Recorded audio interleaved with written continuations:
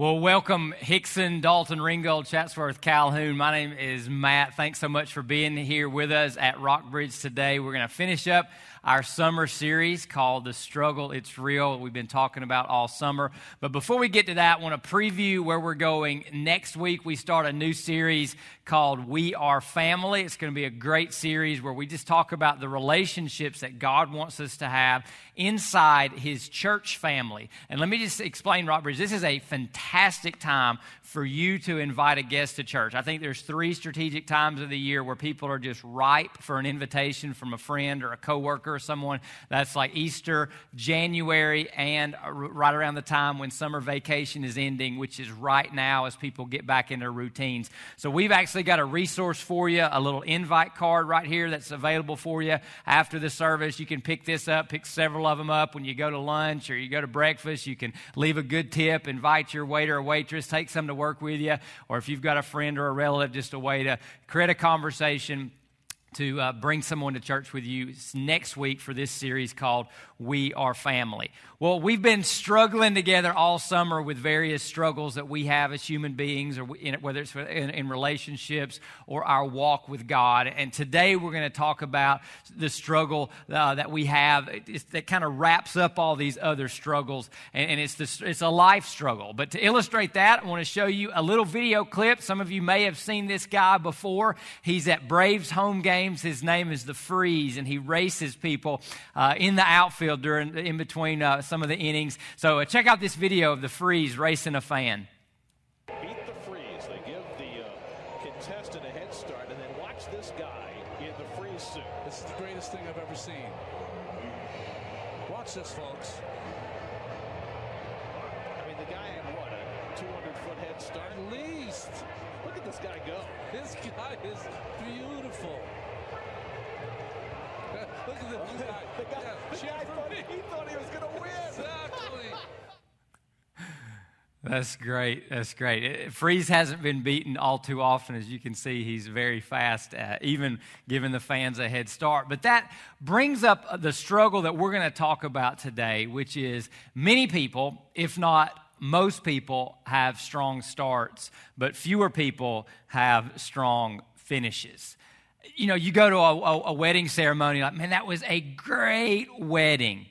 But you know, a great wedding doesn't equate to a great death do you part, strong finish marriage. Your first day on the job, hey, how was your day? How was your first day? Man, it was awesome. I'm so excited. 2 weeks, 2 months, 2 years later, the enthusiasm for the job has waned. We get excited about the beginning of the season, and our team wins a couple of games, and then toward the end of the season, you know, we have a slower finish. So we all know that strong starts don't equate to strong finishes. I see this even in Christianity. I see people come back to church for the first time and they're really fired up and they're really excited, and then that sort of wanes and that sort of goes away, and they kind of sputter in their walk with God. We see new Christians who like, man, Jesus is awesome, and they go forward, they get baptized, they get involved in the church, they're reading the Bible on their own, and then life happens and distractions occur and different things come up, and the strong start doesn't necessarily lead to a strong finish. And so really our final struggle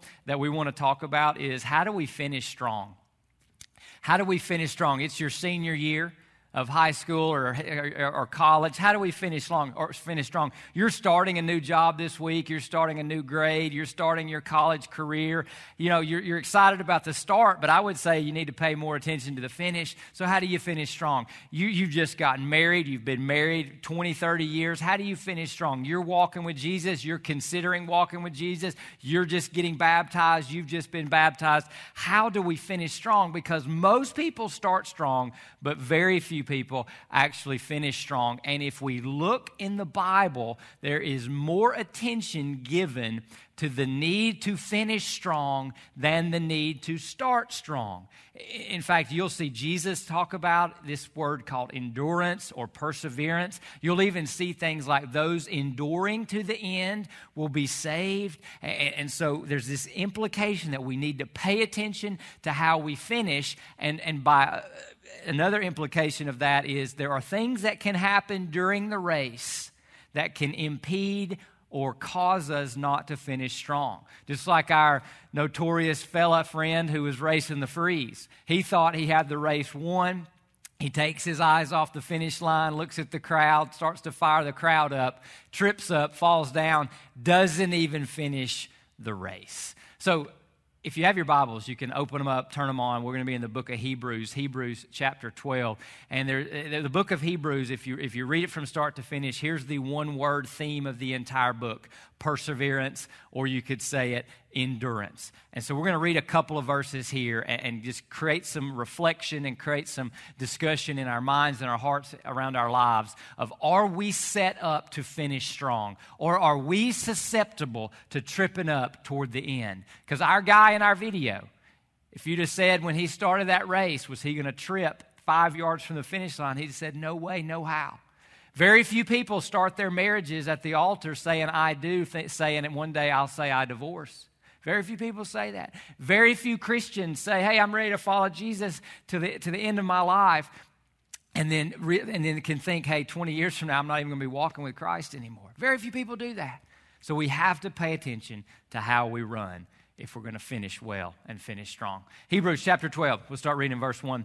Therefore, and this is in light of chapter 11, which is a list of people who were faithful to the end, a list of people in the Old Testament who finished strong in their faith, in their journey, in their walk with God. And let me make a quick statement.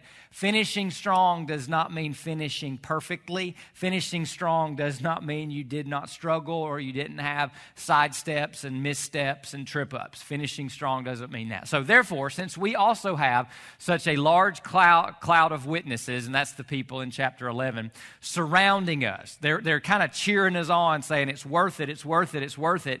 Keep going, keep running. Let us lay aside every weight and the sin that so easily ensnares us. Just a little insight. So he talks, if you can go back, just a little insight into what he's saying here. He says, every weight and the sin. So weight is not necessarily the sin, and we'll come back to that point, but see that in the scriptures. And the sin that so easily ensnares us, as we continue, let us run, and here's the theme, with endurance. Let us run in such a way that we finish. Let us run in such a way that we not only start, but that we finish the race. Let us run with endurance the race that lies before us. Some translations say the race that is set before us, or the race that's marked out before us. Keeping our eyes on Jesus, the source and perfecter, or author and finisher. Jesus, God, is into the race. Jesus sustains it. And Jesus, when our eyes are on Him, completes the race in us, the perfecter of our faith, who for the joy, now we're going to use Jesus as an example, who for the joy that lay before Him endured a cross. So endurance is the theme. And what did He do? And He despised the shame of dying on a cross, and sat down at the right hand of God's throne. So He's rewarded, He's exalted in heaven. For consider Him who endured, Jesus, such hostility from sinners against Himself, so that you don't grow weary and lose heart, so that you don't finish well, so that you don't give up, don't quit, don't lay up, don't let up, so that you finish strong. And so that's what we're going to talk about this morning, this weekend together. If I had to summarize Hebrews chapter 12, here's how I would summarize it in one sentence. Finishing well requires you and I to be faithful to the substantial.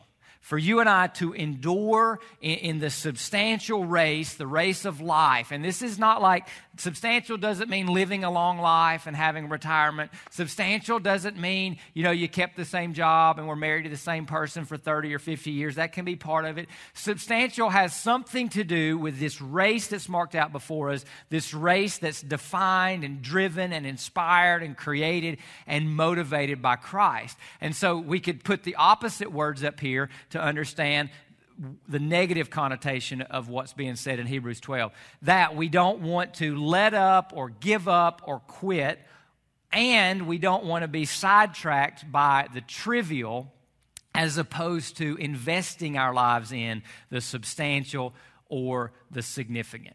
Now, here's the truth about the race, and again, this gets lost on us sometimes in Americanized Christianity. In Americanized Christianity, we don't always expect it to be, we don't expect difficulty, we don't expect suffering, we don't expect adversity. In fact, we start questioning our faith or questioning our God when we go through those things. But the scriptural implication of Hebrews 12 is this, that a hard race does not mean the wrong race.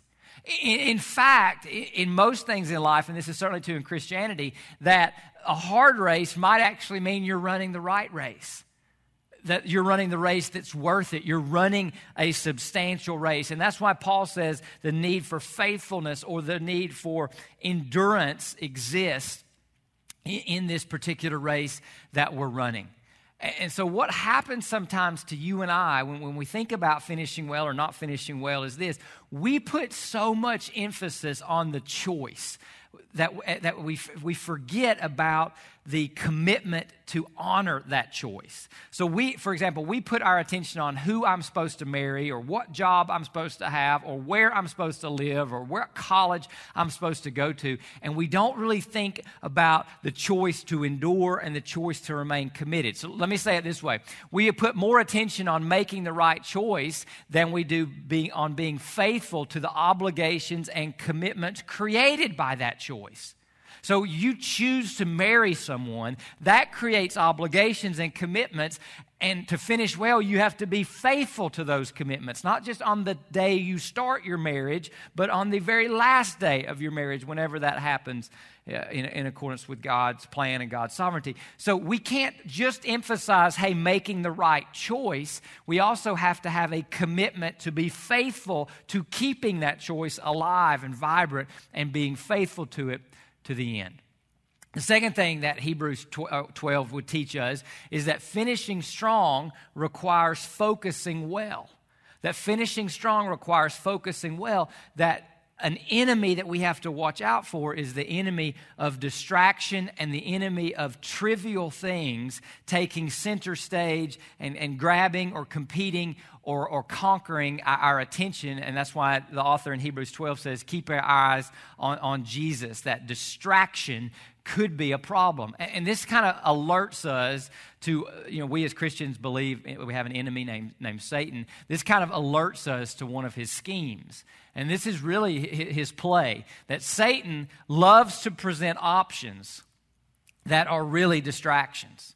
And those options are perceived in our minds and perceived in our hearts as pleasure, as comfort, as relief, as freedom, as an indulgence, or as independence. And these options present themselves, and we seize them or we follow them, but they're really a distraction from the race that lies before us. They're a distraction from the substantial. And today, this is like a huge issue because think about all the options that we have in the West or that we have in America. In fact, there's like psychologists have created or defined a new fear that exists, and it's the fear that we feel when we're away from our cell phones or we can't log into our social media accounts. It's called the fear of missing out.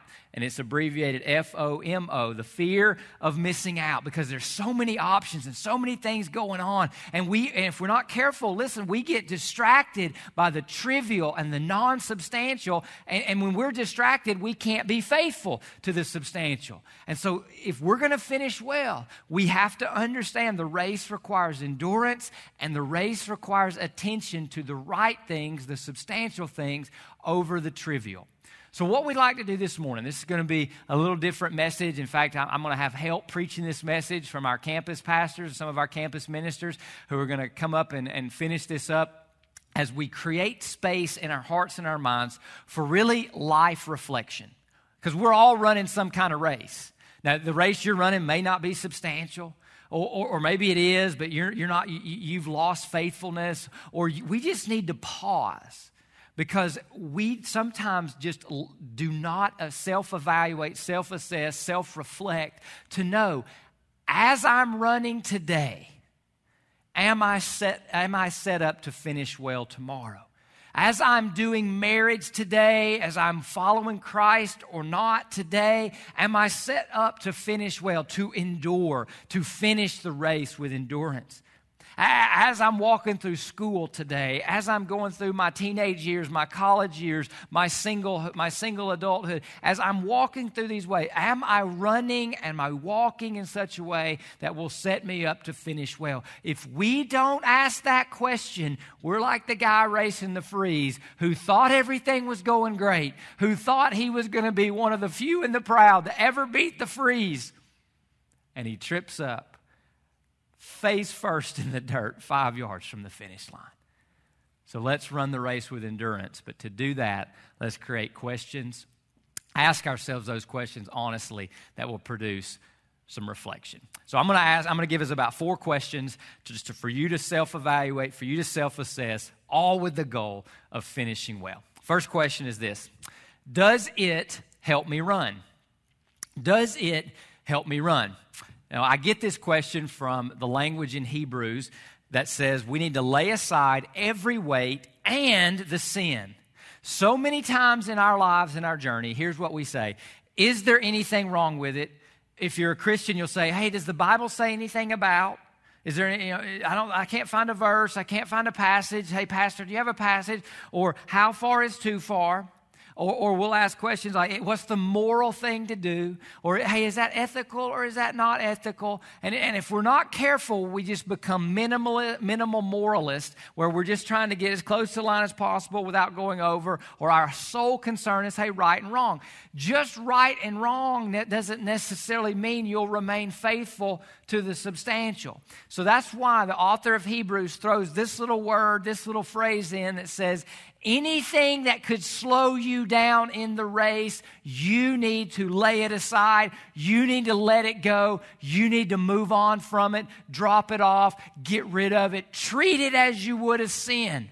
So, does it help me run? That is a game-changing question for finishing well in the struggle to finish strong, in the struggle to move forward. Does it help me run? Because there's a lot of things where you could say this about, well, there's nothing wrong with that, but it doesn't help us run. So I have a stated goal every year around this time of year is to try to work in a illustration from Discovery Channel Shark Week into a sermon. And so this year will be no exception. If you've watched any of the Shark Week episodes, the kickoff one was Michael Phelps, the most decorated Olympian in history, was going to race a great white shark, or a simulated version of a great white shark. A little controversy on that. But what's amazing is to watch a swimmer of Michael Phelps' intentionality and Michael Phelps' excellence at how much he goes through just to swim fast. And in this particular episode of Shark Week, they even reconstructed or designed a suit that was a bodysuit for Michael Phelps that simulated a shark skin, because a shark skin is designed for a shark to move quickly through the water. And so he was wearing that. And so when you think about swimmers and how they have their hair kind of covered into their swim cap, and they shave, and they shave their bodies and all that kind of thing. You don't see like a guy with a Duck Dynasty beard getting in the pool with a Speedo trying to swim really fast, right? Why? Because the beard doesn't help him swim fast. Now, is there anything wrong with having a Duck Dynasty beard? No. But the question is different for people who are trying to start strong and finish strong.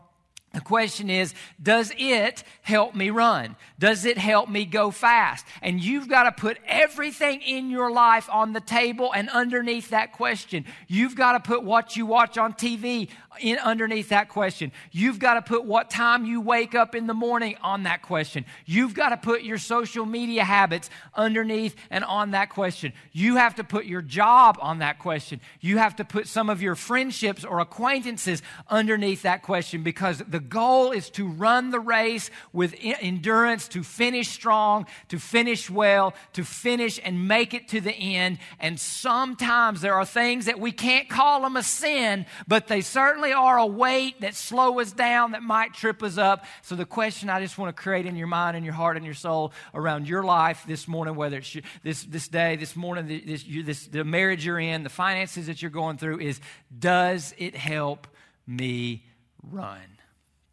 Second question. What is consistently grabbing my attention? What is consistently grabbing my attention? The author of Hebrews tells us that we need to keep our eyes on Jesus. that he's the finish line. He's his own reward. He's the one that we're aiming for, looking for, taking our cues from, nothing else. Now, think of all the words that we have and the phrases that we have around this word. Well, it caught my eye. Well, something's competing for my attention. Something grabbed my attention. So we have all these words that cue us in that this right here is something that we have to pay attention to and focus on, lest we get distracted, lest we trip up in our race that we're trying to run with endurance. And for this one right here, this is where being in a small group of other people, other runners, is so insightful. This is where, like, asking your spouse or like your best friend or people that are watching you run are saying, hey, do you see me kind of getting distracted by anything? Or do an energy, do a time, do a focus audit. Do an audit of your emotional energy. And ask yourself, what's consistently getting my attention? And if it's not Jesus, because Jesus defines what substantial is, if it's not Jesus, then perhaps you and I are susceptible to not finishing well. Perhaps we've got a problem. And this is why this is so important, because we would all say this. We would say, hey, direction determines destination. Direction determines destination. If I get in my car and get on I-75 south, and I stay on it long enough, I'm going to eventually reach Atlanta. Direction, destination, they're related. But what influences direction? What influences getting certain places? It's not only direction, but it's also attention. It's what I pay attention to. So if I get on I-75 south with the intention of getting to Atlanta, that's good, right? But let's say around like Calhoun and Cartersville, I start texting while driving. So now something is influencing my attention and my ability to stay focused. And so, I know we could have a wreck. We could have an accident. We could run off the road. 1,000 things that could happen that are not good. That's why you can't just say, hey, I'm on the right path. I'm taking steps. You have to say, what am I focused on? What am I paying attention to? The guy in the freeze video, he took his eyes off the finish line. He started trying to pay more attention to the crowd than he did to finishing the race. You too can pay attention to the crowd. You and I can pay attention to the wrong things, even if we're on the right path, and still end up with the wrong result at the wrong destination. So we have to ask ourselves, what is consistently grabbing my attention? You have to have people in your life that will tell you honestly what they see, your emotional energy, your mental focus, where they see that drifting or where they see that going towards. Third question we want to ask is this: am I growing to believe and trust more in God's sovereignty and in God's love? Now, this is so important because in this passage, we see where he says the race that's set before us. That literally means the race that's prepared for us, the race that God has put us on, that God in his sovereignty has designed life and designed a race, and we want to step into that and participate in that. And even though it has adversity, we're convinced that God is a God of love and it means for our good. Now, the way you see that in the Hebrews 12 passage is he talks about Jesus going onto the cross and enduring the shame of the cross. That's our shame he took.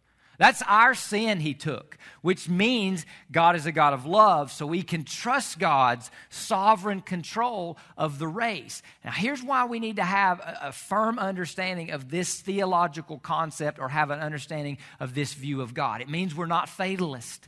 It means we're not just kind of resigned to whatever happens. It means we're not victims. It means that God is authoring a story. It means that God is writing a story, that God is committed to finishing a story, and God has invited us to participate in that story. And I'm convinced that if we're going to finish well, and this isn't necessarily true of an 8-year-old, but as you get older, there's a growing sense that you are participating in a story that you're not the author of, but it's the story that God and his sovereignty and his love is writing, and he's written us into it, and we're just living our lives out in front of that, and that's running that race, being faithful faithful to the substantial. But if you don't believe this about God, or this gets shaky, you get tempted to grab control, grab the reins. You get tempted to say, why is this happening to me? Why is this going on? Why is that going on? And you will spend all your time asking why questions instead of keeping your eyes on Jesus and running forward the race that's marked out for you, set before you, running that race with endurance. So we have to have some core beliefs that God has designed the race, and God has infinite love for us as demonstrated by His Son's death on our behalf, so we can trust Him as the source or the author and the perfecter of our faith. Final question for reflection this morning is this: what particular joy is driving me right now? And this might be one of the most important questions for us to consider, because we're all, every single one of us, you're not a Christian, you've been out of church forever, every single one of us, Christians, non-Christians, Muslims, Asians, Westerners, it doesn't even matter, it's just a human thing. We are all looking for that. We're all pursuing that. And we can find it in a whole lot of things. The trivial stuff can bring us some degree of joy. It's the substantial that brings us lasting joy and brings us eternal joy. And so Jesus endures the cross. Jesus suffers. Jesus hurts. Jesus bleeds. Jesus dies for the joy. So there's a particular joy that Jesus was after. For the joy that lay before Him. It was the joy of His Father putting Him, seating Him at His right hand, exalting Him to this position of honor. It's that joy, that reward that Jesus was going for. So listen, we can all have joy. We can have the joy of pleasure, but it can be a deceitful pleasure. We can have joy that's temporary, that joy that's short-lived. So we can't run for joy that's going to deceive us or trip us up or distract us. We have to run for the right joy.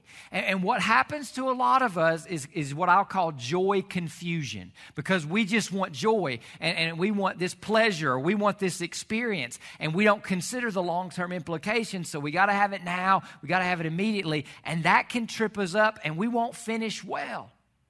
So don't confuse the joy of comfort and relief with the joy of running the right race. See, sometimes you'll quit something and you'll have the joy of relief, but you quit that something way too soon. You should have invested more in your marriage instead of quitting too soon. You shouldn't have walked out of church 10 years ago. So sometimes you have to understand, hang in there. There is a joy deeper than simply the joy of comfort and immediate relief. There's the joy that's deeper, and oh, thank God that's over. There's the joy that comes from enduring, that comes from persevering, that comes from hanging in there and being faithful to the substantial, being faithful to the story that God is authoring in Jesus Christ. So my prayer, my hope, is that those 4 questions centered around this passage of Scripture might help you do a couple of things. Maybe you need to just return to being faithful to the race that God has for you. That you just need to return to being faithful. You've just deviated, you've let up, you've slowed down, you've stopped, you've pulled to the side of the road, but you need to return to faithfulness. For some of you today, it's redefined substantial. That really you've realized that, hey, maybe I'm investing in things that really are trivial in light of what God is doing and has done in His Son, Jesus Christ, and that God is inaugurating an eternal kingdom, and I'm participating in a temporary one. So maybe for you it's redefined substantial around the God-man, around the King of Kings, Jesus Christ. And then hopefully out of this, you can begin to recognize some next steps that you need to take in your life. And that's what's going to happen next, is our campus pastors, campus ministers are going to come up after I pray, and they're going to help you continue this reflection, continue to return and redefine, but ultimately to help you maybe recognize next steps you need to take in the race before you with your eyes on Jesus. All across Rockbridge, let's pray together. God, we thank you so much for your faithfulness to us. We thank you, God, that when we are unfaithful, you cannot help but be faithful to yourself, to your character, to your eternal love, to your goodness. And God, we just want to rest in that. And God, even if we have deviated, been unfaithful, gotten distracted by the trivial, the invitation is open today to return to faithful, to redefine what it means to be substantial, and to begin running in such a way that we'll finish strong and we'll finish well. So God, give your people clarity this morning around next steps they need to take in cooperating with you, in participating in the story that you are authoring, the story that you have promised and pledged to complete. So right now, Jesus, with our eyes fixed, focused on you, would you speak to your people in all of our campuses this morning? In your name we pray, King Jesus. Amen.